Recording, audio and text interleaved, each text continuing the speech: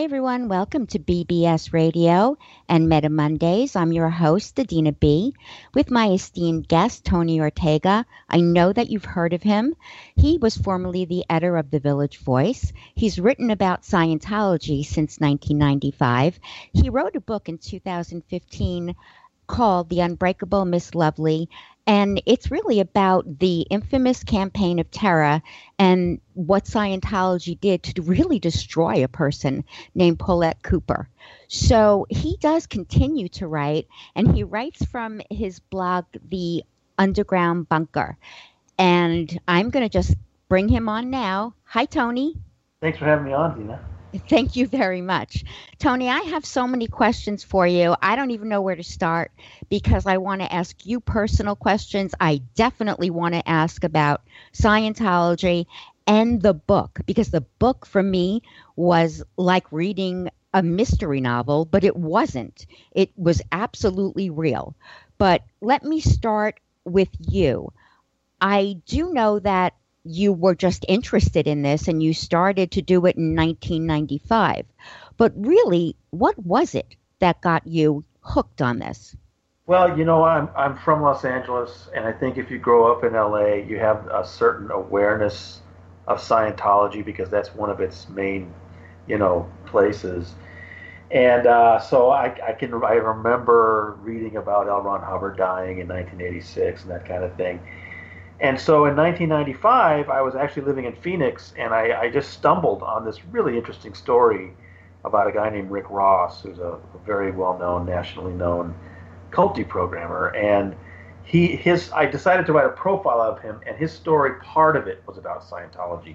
And that was really the first time that I really dug into it and started learning that there was so much more to know than what was generally in the press. You know what I'm saying? And I'm the kind of person, I'm the kind of journalist that I love when there's a mystery to solve. And I realized that as well known as some people know Scientology, there are so many things that are unexplained and have not been resolved.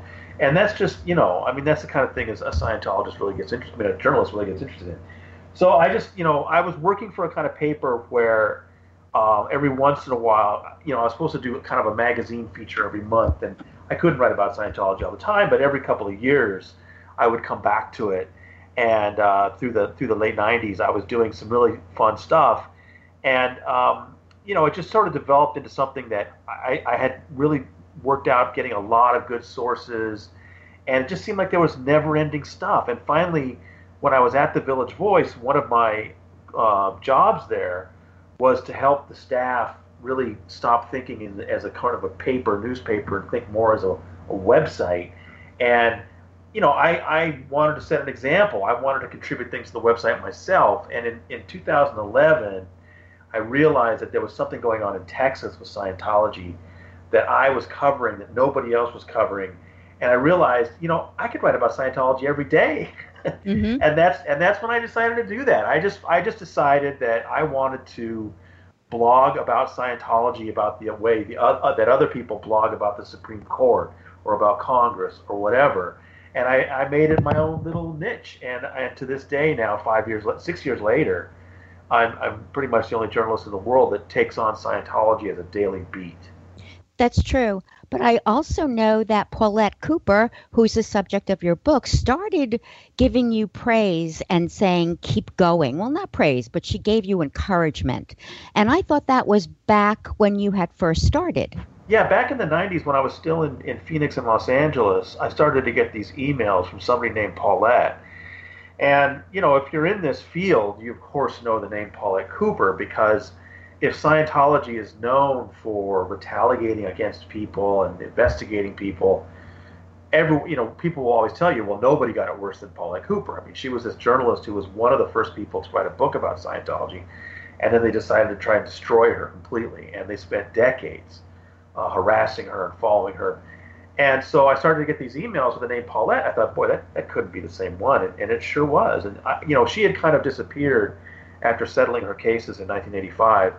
And so here in 1999, I was getting these emails, and I was really surprised that she was still engaged. She was still watching the field. And it was wonderful to get encouraging emails from her and to know that she was reading and she cared about the subject still.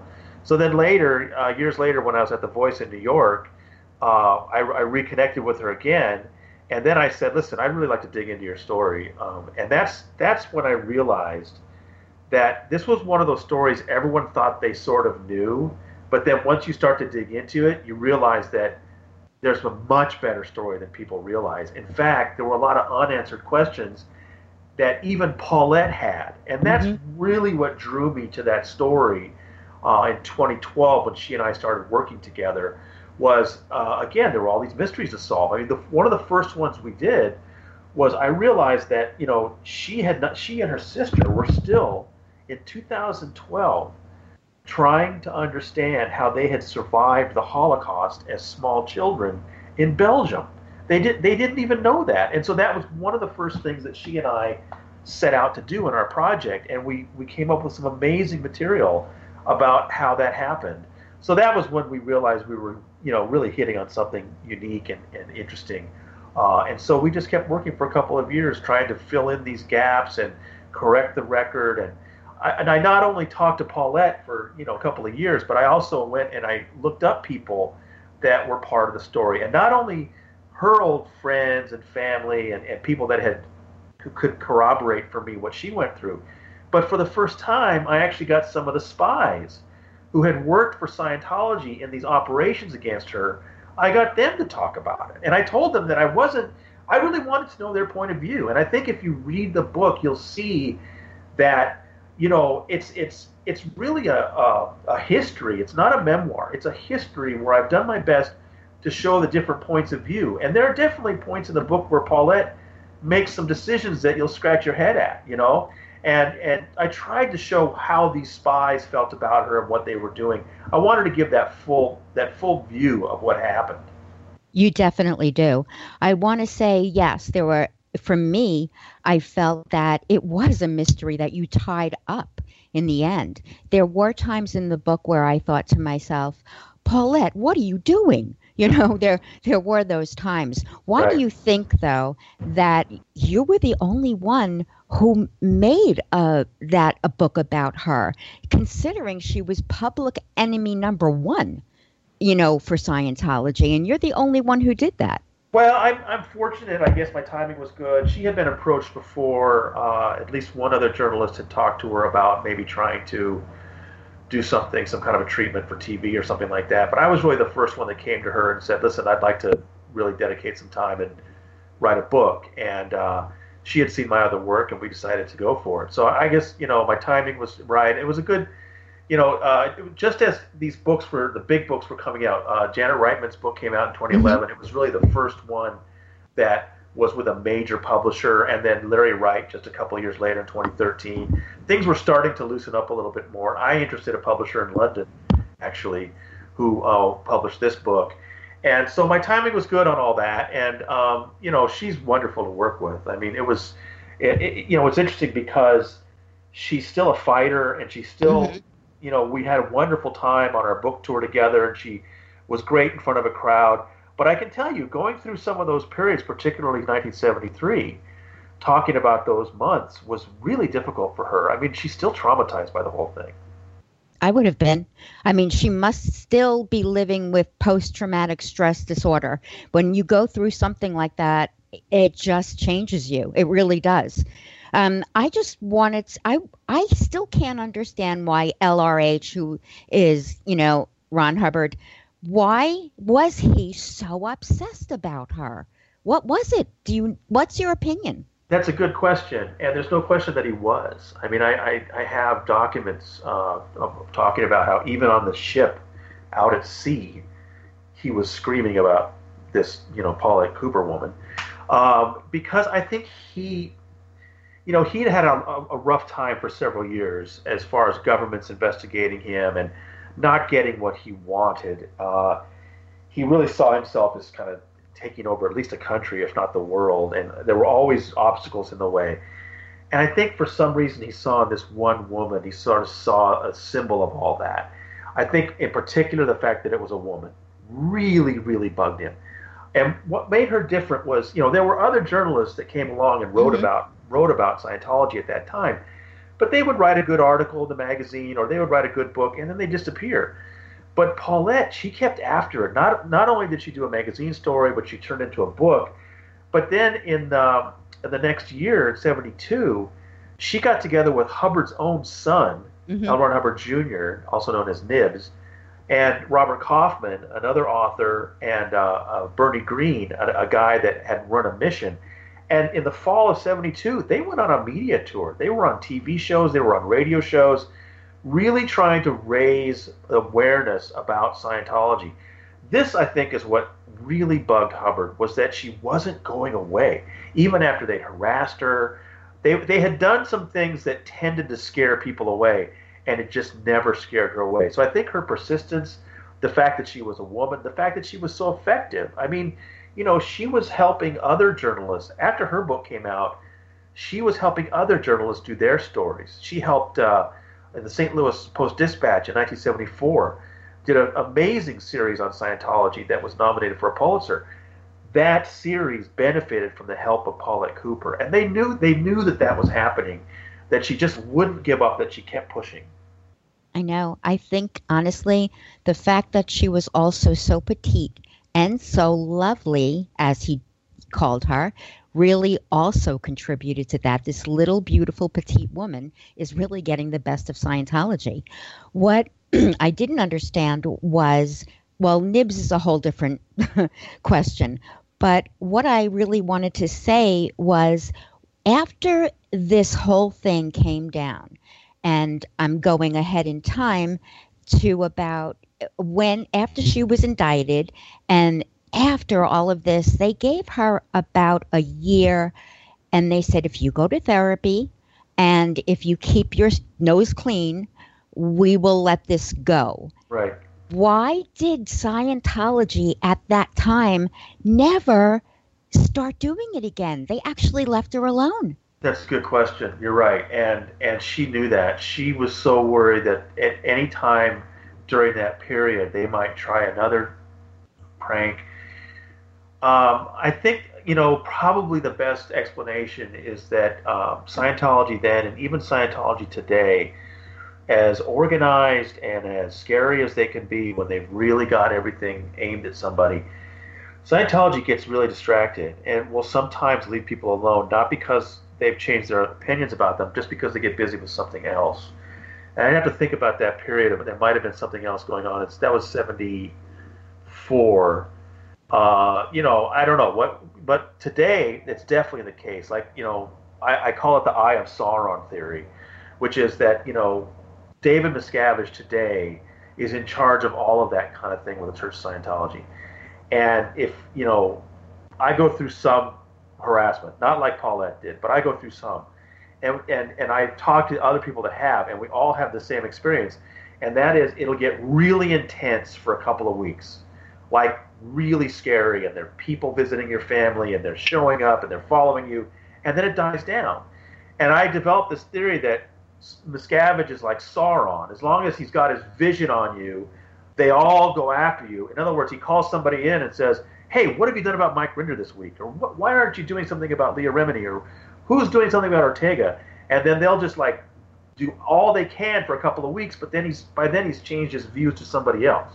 You see what I'm saying? Yes, I do. And I think that's probably what happened back then as well, because you're right. There were times when she was really vulnerable and they didn't attack her. And then there were other times when they attacked her and she was well prepared for it. So I think the timing was just, Scientology had its own internal things keeping its attention. Well, I think she absolutely deserved that year, but I'm surprised that they didn't.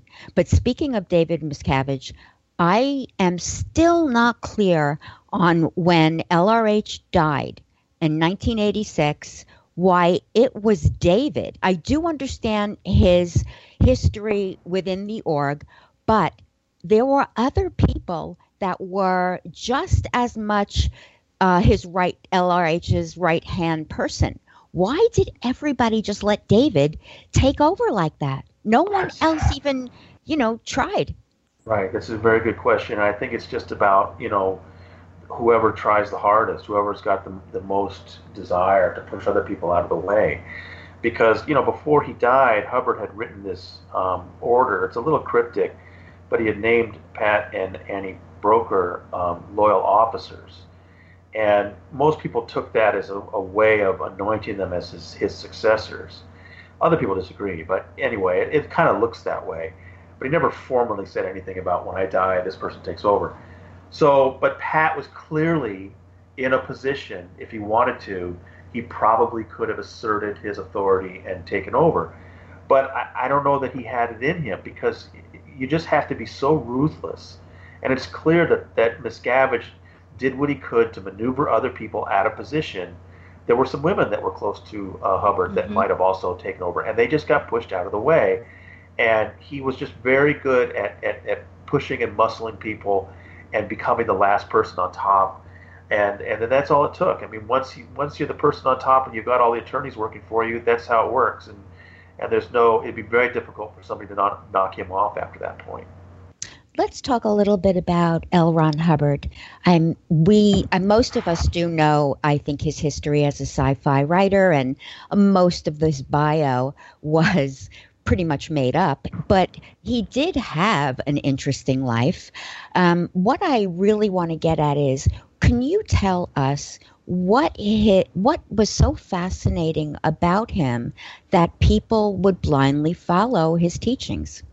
That's a great question. The sort of standard answer that journalists tend to give is that he was so charismatic and such a great storyteller, and if you look at Janet Reitman's book, she does a good job of trying to explain that not only did he have those qualities, but that his timing was perfect. Like in the 50s, he was pitching just the right thing for people coming out of the war era. In the 60s, he changed it a little bit, and his timing was perfect for sort of the young hippies who were trying to look for something different. And, she says that his timing was great. But I hear that, but then I actually listen to L. Ron Hubbard lectures, and I do this every once in a while on my website. I'll just put up 10 or 15 minutes of him talking so people can hear it. And I'm sorry, I just don't hear the charisma. I guess maybe you had to be in the man's presence or something, but he comes off to me like a carnal con man. The stuff he talks about just seems so ludicrous. But maybe, I guess, in that time, there were a lot of people who were seeking alternatives. And I totally understand that young people want to feel that they're part of something larger and often push away from their family. And Scientology is very good at sort of, they have a word for it. They call it finding your ruin. When they first approach you, they talk to you about what's going on in your life, and listen to what you say to find the button to push that will convince you that Scientology has some larger purpose to your life. And then Hubbard's, he combined that with the fact that, I think sometimes people forget about this, not only was he a science fiction writer, but a lot of the early Scientologists were science fiction fans. And they liked the idea that, okay, we're reading about all these galaxies and all this stuff. This man is actually telling us we could go there. It's a mental trip. It's a trip back in time. But there was something about that I think some people found really attractive. And I also know that in the 70s, we were coming into forget about the drugs, it doesn't work, so what else can we do? And I see that happening then, but it's very hard to believe that after all of the news stories broke, Lisa McPherson who died, everything that had happened, that people were still being drawn into it, as well as the money. I wanted to ask you, how do normal people end up paying for this and having the time to work? They're always there, and they have to come up with thousands and thousands of dollars. It's incredible. I mean, I remember one time I was talking to Jason McGay, that actor from Chicago PD, and he was telling me about just what it was like to go to Flag. And see, if you start up in Scientology in your local group, whether it's a field auditor, and then you go to the local org, eventually as you go up the bridge and things start to get more expensive, all the pressure is to eventually go to Flag, the Flag land base in Clearwater, Florida, because that's the only place where you can get certain high level things. So they make it feel like, okay, you want to be a real Scientologist, you got to go to Flag. And Jason was explaining to me, he would go to Flag, and let's say he was there to do an L rundown, which is one of these high level things that they dangle in front of you like this is the ultimate. Well, one of the L rundowns is going to cost you $20,000 or $30,000, okay?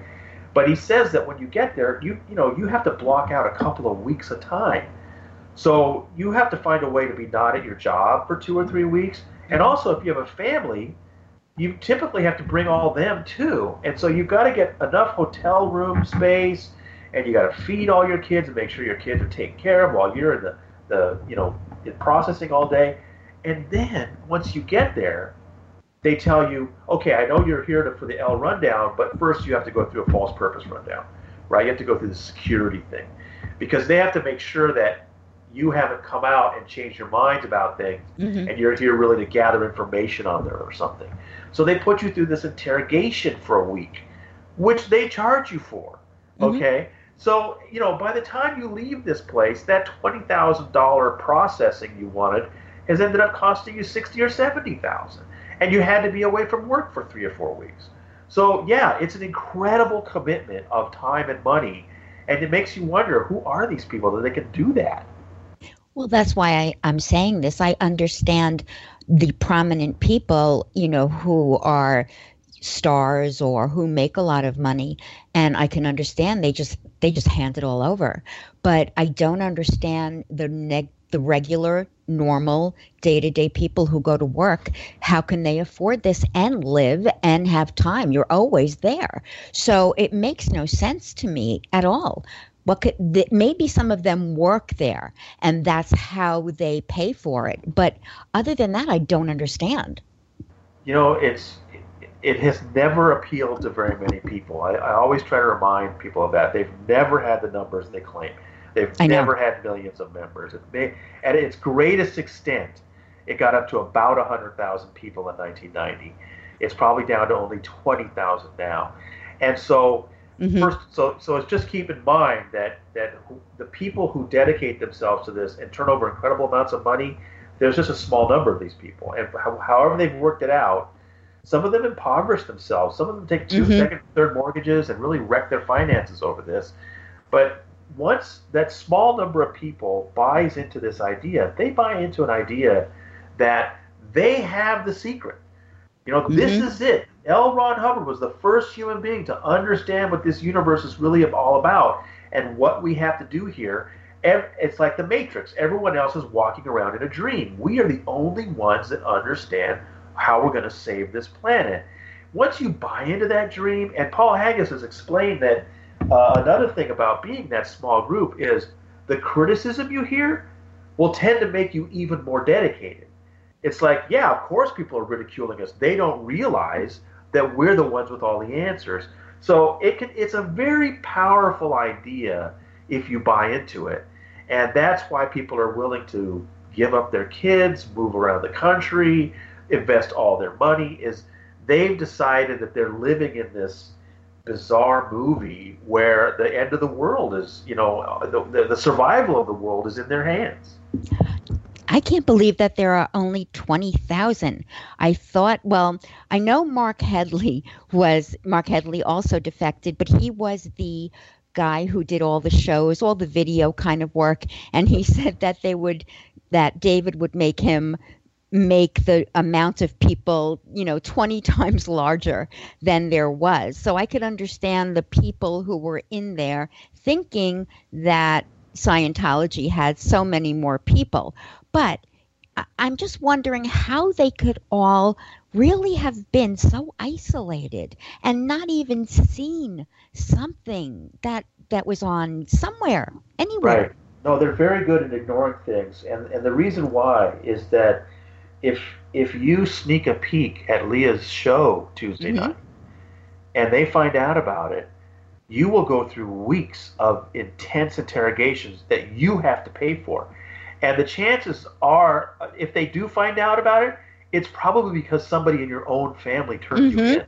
Yes. That's what they go through. They're always completely terrified of their own family members because your child may say something about, hey, daddy was watching Leah. If they hear that, they will pull you in, and you may spend 2 or 3 weeks and thousands of dollars being interrogated over it. So knowing that, they're very, very good at ignoring anything about Scientology in the press. Is that called out ethics, or it's just ethics? Ethics is that whole apparatus of disciplining people, right? I mean, that was this wonderful Orwellian word he came up with in the '60s.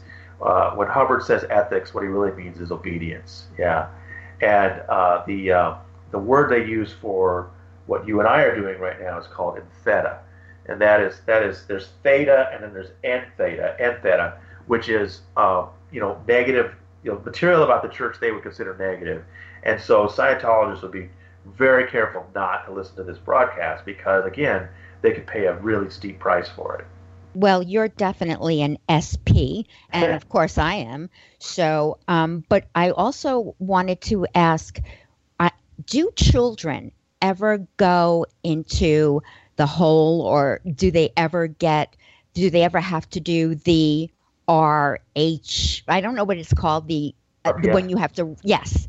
Do they ever have to do that? Definitely. Oh my God, really? There have definitely been children in the RPF. Now the hole is special because the hole is at int base, and it's only for a particular number of very high-ranking executives. Right. Okay. And that's also what makes it unusual, is that it's like Miscavige took all of his top lieutenants and put them in this basically prison. But the Sea Org has its own RPF. And for your listeners, just so they understand, there are 3 kinds of Scientologists. There's publics.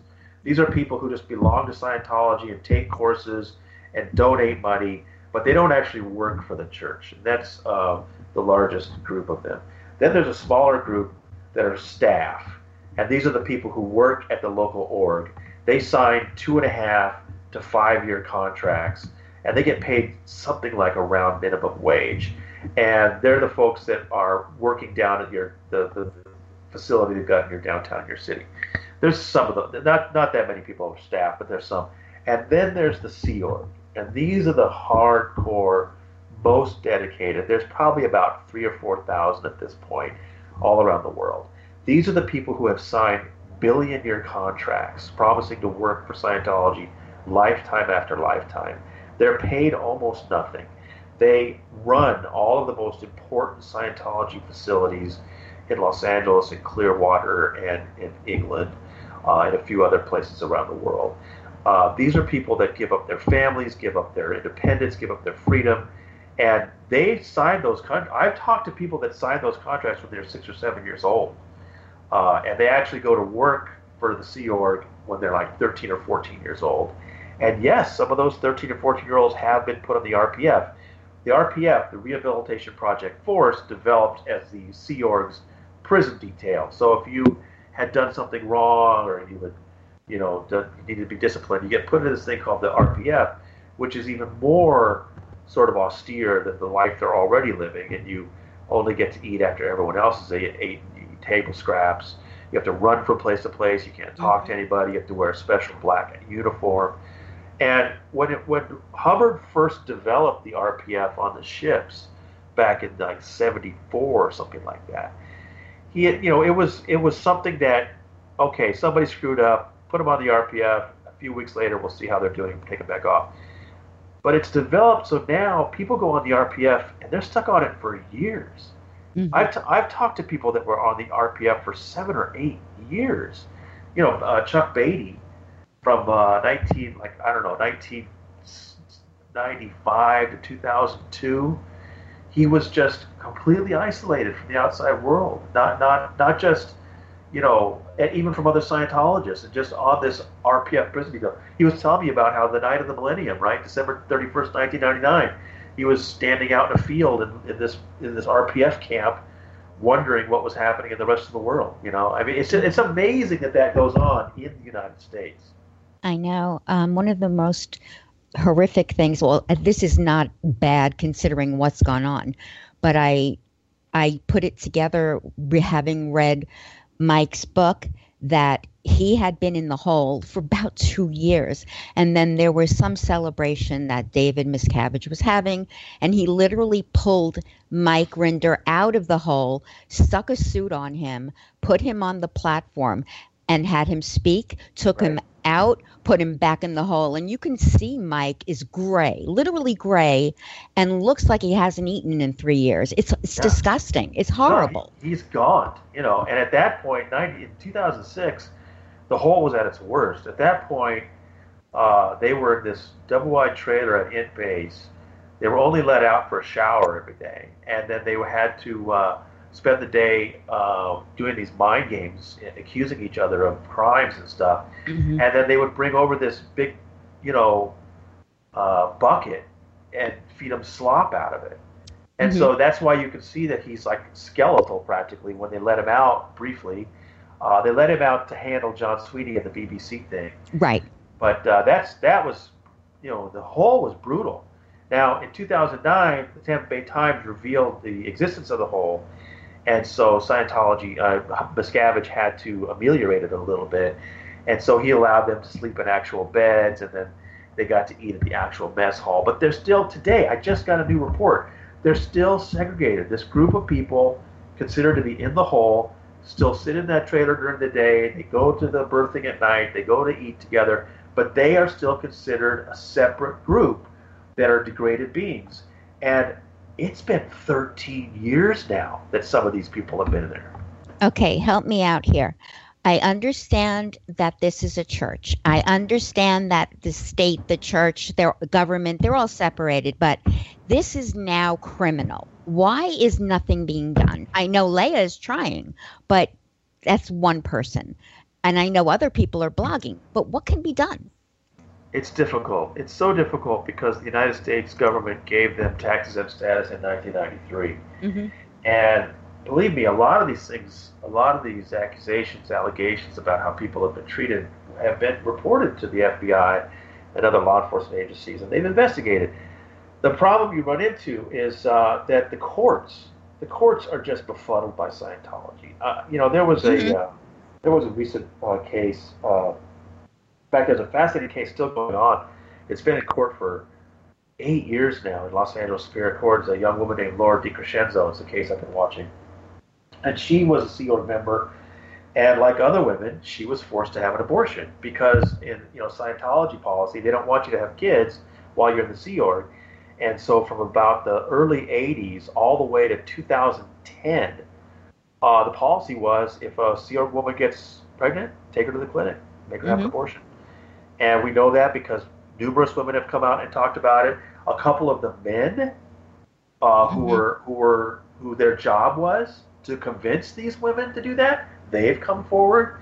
So there's no question this was done for years and years. And she sued. She sued because, she got into the Sea Org at 12, and she suffered all this mistreatment, and then she was forced to have an abortion at 17. Technically, she was still a child. So Scientology fought tooth and nail to keep her from getting her own records.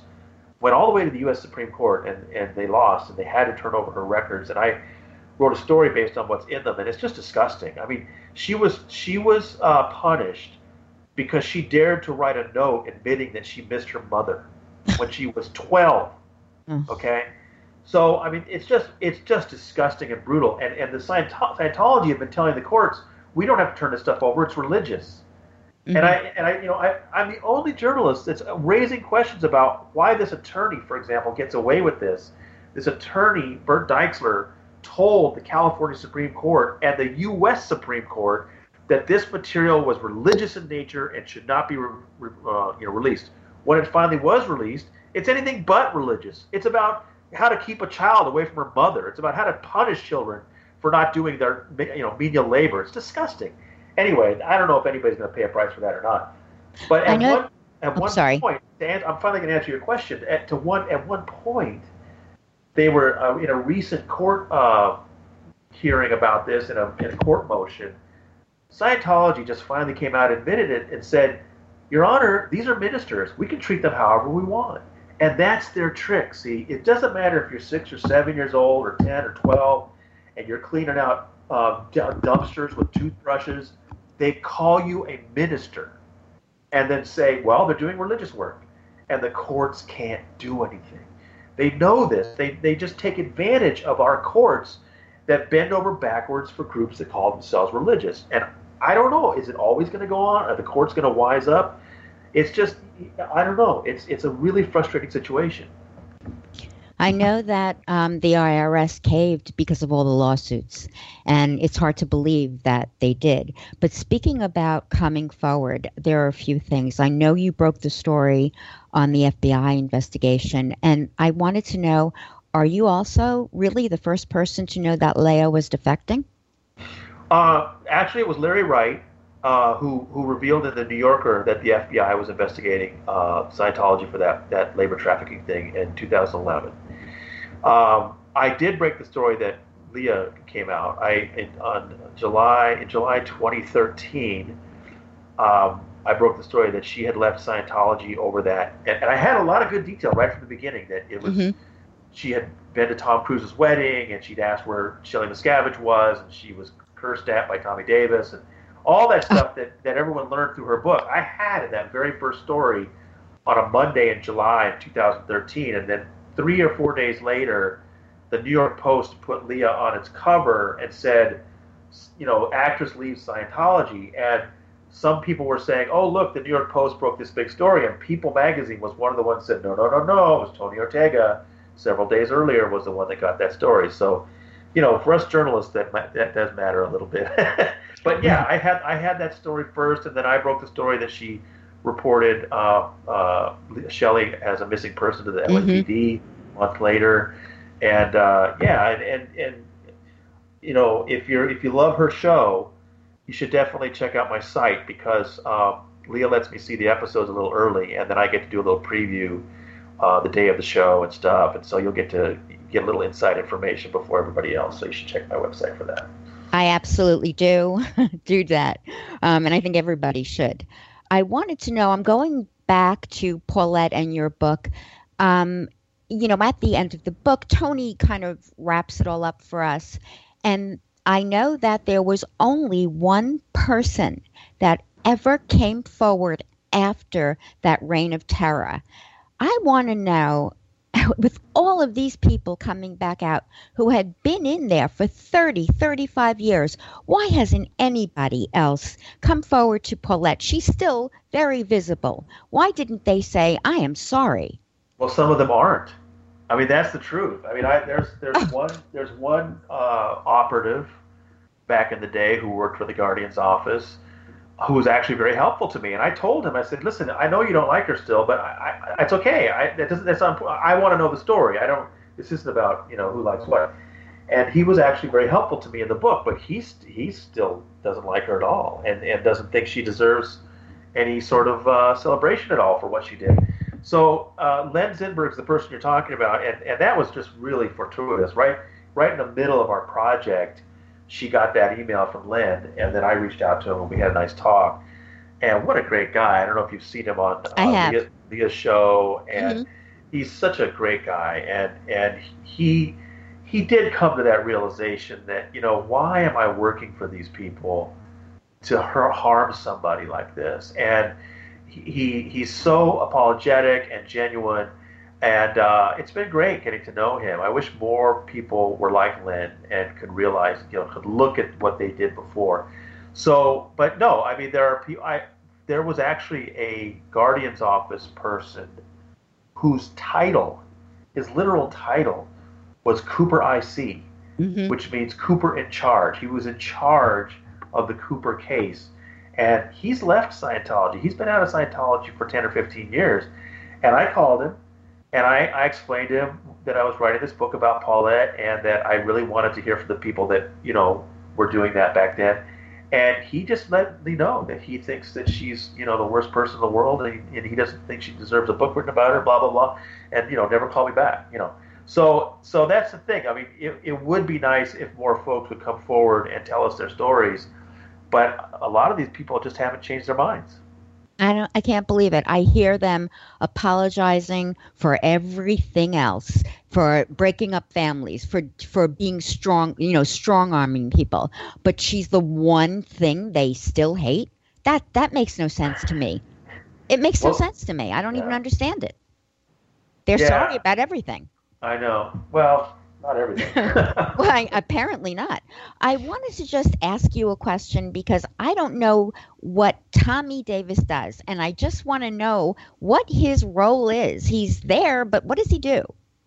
Well, he's such a object of fascination for some people. That's why Really? I keep writing about him because people always ask about him.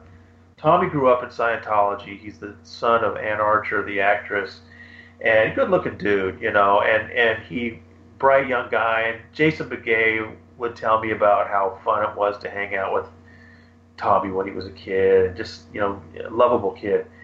And then as he grew up and dedicated himself to the Sea Org, he started to rise very high in the organization, and he basically became Tom Cruise's gopher and handler, and whatever Tom needed, Tommy Davis was there to help out. And it got him all the way to the point that by 2005 or six, David Miscavige decided to make Tommy the face of Scientology, and he got to be the international spokesman for the church. And so it was Tommy Day. And in that period, I think David Miscavige was emboldened by the fact that he now had Cruise back in the fold. Tom was actually secretly out for a while. Then he came Yes. back and he got wound up really to be the most gung-ho Scientologist. And once he had that, I think it filled David Miscavige with confidence, and he decided to take a really aggressive stance with the media. And so from 2005 to about 2010, Scientology was very proactive about setting up interviews with journalists, being very aggressive with them. And Tommy Davis was the guy. I mean, he's the one that walked out of an interview with Martin Bashir on ABC, and he's the Hmm. one that got John Sweeney of the BBC to scream his head off. And so he was very entertaining. And he went on CNN and said some stupid things. And then ultimately, I think his downfall was that Larry Wright was just too good for him. Lawrence Hmm. Wright was working on his article for the New Yorker, and it was clear it was going to be about Paul Haggis. And at some point, Wright had been asking the church for information, for help, and finally Tommy and some attorneys came out to New York, to the New Yorker office, with 48 binders of material. I think they thought they were just sort of going to intimidate the New Yorker and Hmm. say, "Look, we've got all your questions answered here." Well, it was like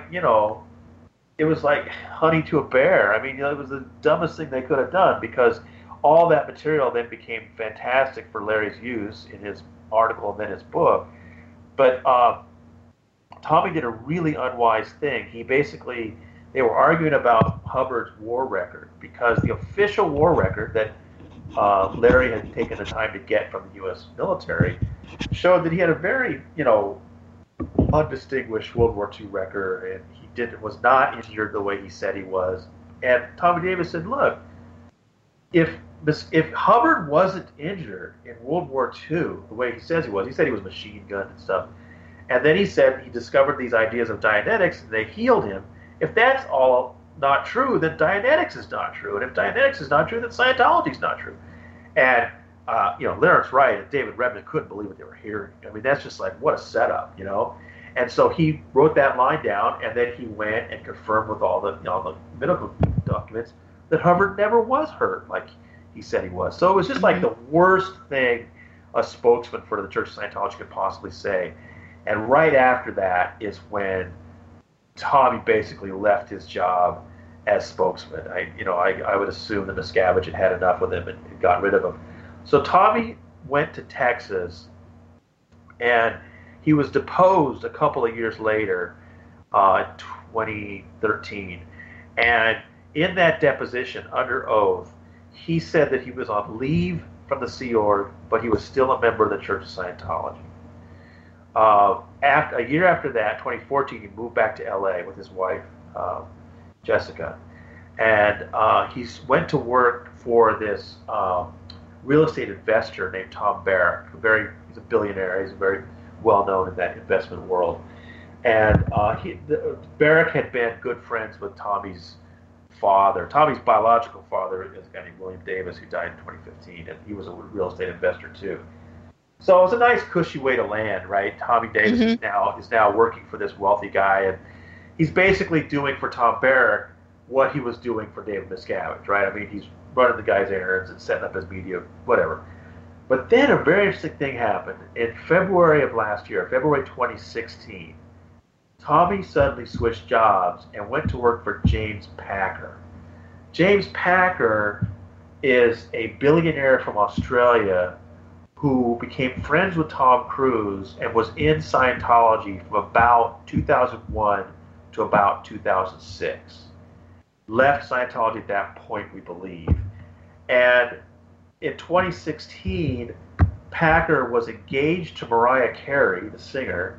He was expanding his gambling empire from Australia to places like Las Vegas, and he was partners in a mini movie studio with Brett Ratner called Rat Pack. So he hires Tommy Davis, who he had known in Scientology, to basically help him run the movie studio. And what an opportunity for Tommy, right? Suddenly he's back in Hollywood. He's helping to run a studio. He's working for his billionaire buddy. We were all like, wow, Tommy really has sort of scored, you know. But we also wondered, could Tommy be on a mission to get Packer back into the Church of Scientology? Mm-hmm. Because, I mean, he's a billionaire. I mean, David Miscavige would love another billionaire. But it turns out that 2016 became the worst year for James Packer in a long time. Mariah Carey dumped him. Some of his workers some of his gambling workers who were in China trying to entice big gamblers were arrested, and they're still under arrest. The movie studio had a big flop with, what's his name? It's called Live by Night. Not Matt Damon, but his buddy Ben Affleck. Ben Affleck had a big flop that cost the studio a lot of money. It was a disaster year for Packer, and so late last year he pulled back. He decided to pull back his big gambling expansion plans. He got out of the movie studio, and in all that turmoil, Tommy left that job and went back to working for Barrack now. Mm-hmm. So I don't know if there was any success in getting Packer back into Scientology or not, but Tommy no longer has that sort of dream job in Hollywood. So that's the latest. So again, you know, he's not, as far as we know, he's not working for the Church of Scientology right now. But everybody is still so fascinated by the guy that I still feel compelled to keep an eye on it. I don't think he'll ever really leave Scientology. His roots are too strong. I'm going to ask you about something that could be kind of controversial. I know that Leah says that she calls people formerly in Scientology victims. She says it on her show constantly. I think the children certainly are victims, but I think there are a lot of people outside of Scientology who might think that, you know, adults knew what they were doing. They willingly went in, they willingly handed over their money, their children, and they're not exactly victims. They might have been misled, but victimology, I don't know, you know. So I wanted to ask you about that. What are your thoughts? I understand that, you know, that point of view, and I definitely hear it from people, and you look at some, like I think yesterday, I just put out a new price list that was sent to me that you get when you get into Scientology. You start to get a little more serious. They hand you this price list. And, you know, I get a lot of reactions from people like, isn't it that point that you realize you're getting into some kind of a scam? Mm-hmm. I mean, don't these people understand? So I understand from an outsider's point of view the frustration of why are these people even getting into this? Can't they see how crazy it is? I understand that. I think it was Jason Begay who really kind of changed my mind about things back in about 2008, because I had written a lot of things about Hubbard and stuff like that. He said, listen, Tony, you know, I think you might do better if you just tried to understand Scientologists from what they've gone through and realize, that they, and this is what Leah says, that they really joined for the best reasons, that they wanted to improve themselves, they wanted to improve the world. Maybe they were a little naive, but they ended up being part of this just, vicious organization that rips people apart that they had no idea they were joining. And then it just takes a lot of will and guts to pull yourself out, because by the time people sort of wake up and leave, their entire family, all their friends are involved. They might work in a company that's got Scientologists, and leaving can be very, very scary. So I try to keep that in mind, and I try to be as sympathetic as possible to people that have been in and come out. And I think that's part of the reason why some ex-Scientologists don't like my website and criticize it, because although I'm sympathetic to what they've been through, and I always want to hear about people leaving and how they left, every once in a while I also publish a L. Ron Hubbard lecture, and we all look at how ridiculous it is, and they don't like that. They like, so I don't know. I think it's some of both. I think that I want people to see what Scientology is, because it's the best way of convincing people they should not want to be part of it.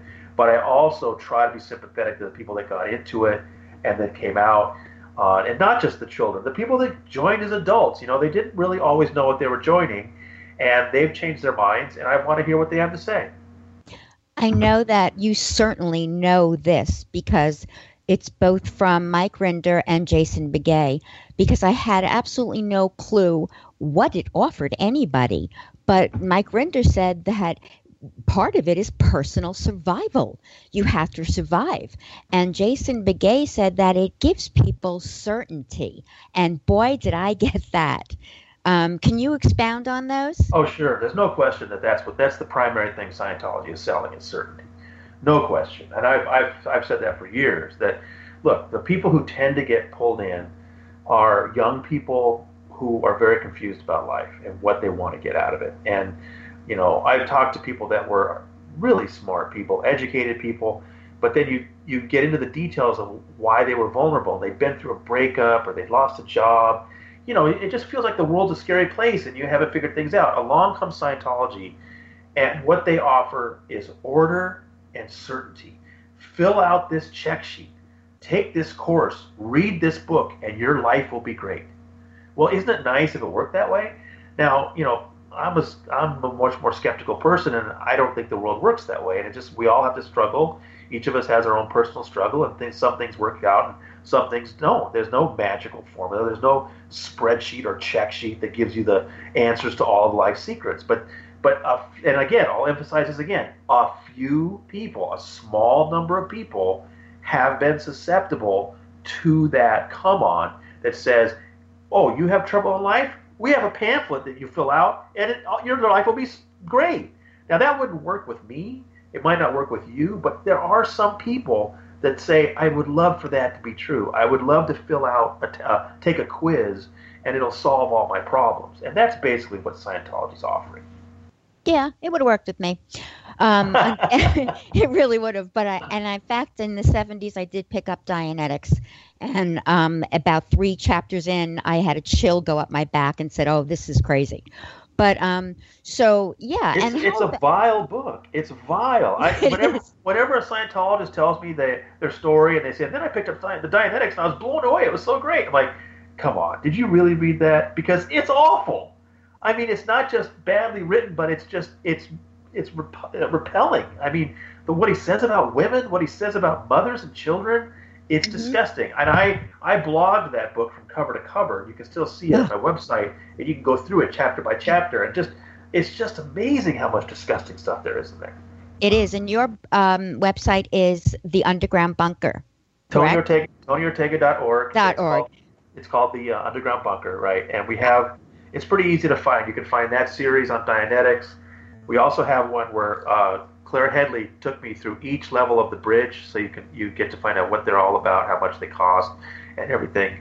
And then there's a new daily story every day at 7 a.m. and just a really great commenting crew with a lot of very smart former Scientologists ready to answer any question.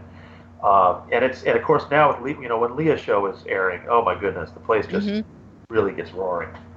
I have to ask you a really silly question, but TonyOrtega.org. Did you put the .org as a kind of pun?